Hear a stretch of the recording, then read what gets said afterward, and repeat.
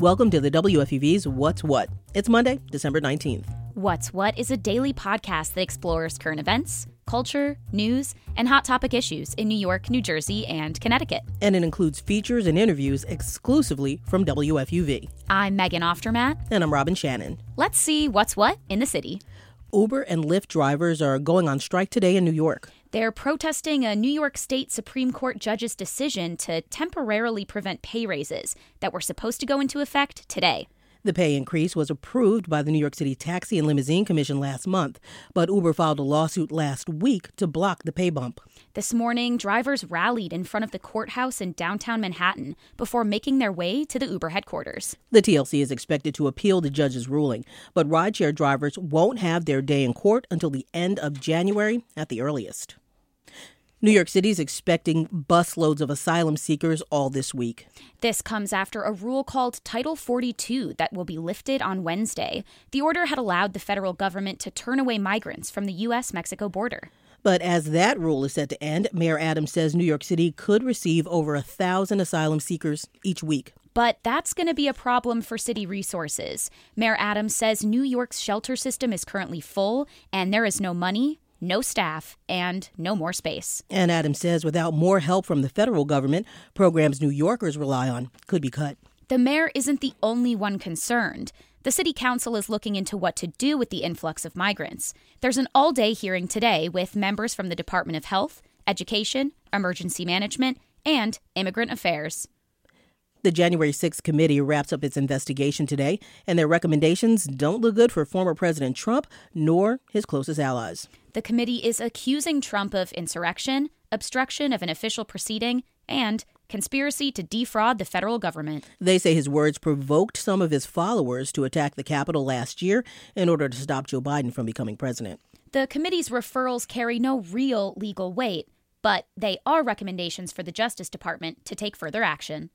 Governor Hochul has signed a bill into law that will ban the sale of dogs, cats, and rabbits from retail pet stores in New York. The goal of the legislation is to prevent pet stores from working with out-of-state puppy mills. But pet store owners are worried the measure could put at least 80 stores out of business. While New Yorkers won't be able to window shop for puppies and kittens anymore, pet stores will be able to showcase animals from shelters who are available for adoption. Megan, for 25 years, I've wondered why Jack didn't just climb up on that floating door with Rose at the end of Titanic. Why? Well, Robin, today is certainly your lucky day because we finally have an answer to that question. That is also one of the most widely debated scenes in recent movie history. Director James Cameron had a scientific study done. So Cameron took two stunt people who were the same body mass as Kate and Leo, hooked them up to sensors, put them in ice water, and tested to see whether they could have survived through a variety of methods. And the answer was Jack would have still died. And now everyone will get to see Cameron's experiment on... Yep, that's right, Valentine's Day. It's going to air on National Geographic before Titanic is re-released in theaters. Sadly, singer-songwriter Shirley Eckert has died from cancer. Eckert recorded 18 albums, and actually she was a musical prodigy who was self-taught on nearly a dozen instruments. But her most iconic song is Something to Talk About from Bonnie Raitt's 1991 album, Luck of the Draw. Let's give them something to talk about. Let's give them something to talk about. Let's give them something to talk about. Talking about love. Shirley Eckert was 67. Well, fans in New York City joined the billions who watched Argentina best France to win the World Cup yesterday. And Megan, you were one of them, right? I sure was, Robin. I was literally on the edge of my seat the entire time. It was a big win for Argentina and for their star player, Lionel Messi, who walked away with the Golden Ball Award and the first World Cup win of his illustrious career. It was honestly a thrilling game. They were tied up at 3 apiece after the game went into extra time.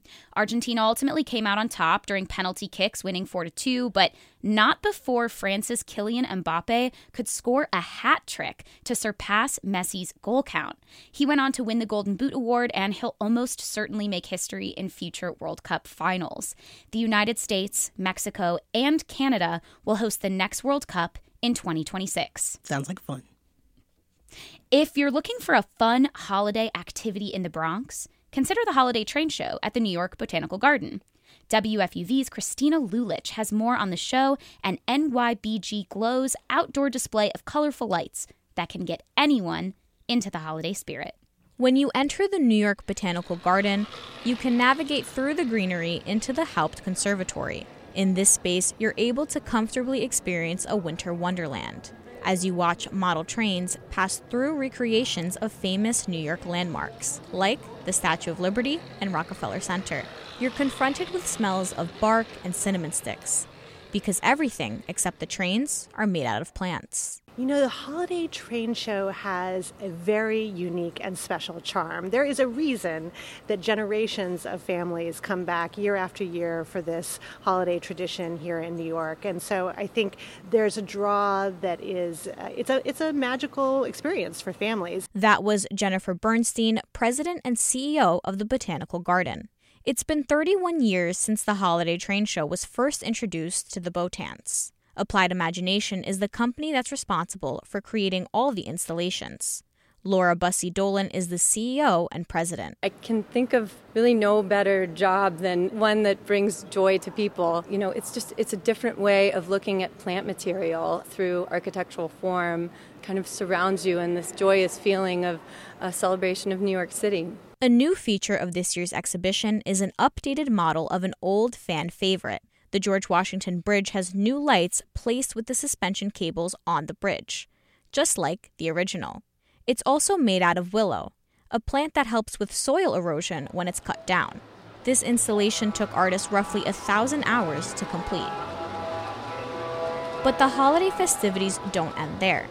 When you step outside of the conservatory, you're met with pulsating, energy-efficient lights that dance from blue to green to red, with whimsical instrumental music playing in the background, all to make you feel like you're visiting an enchanted garden.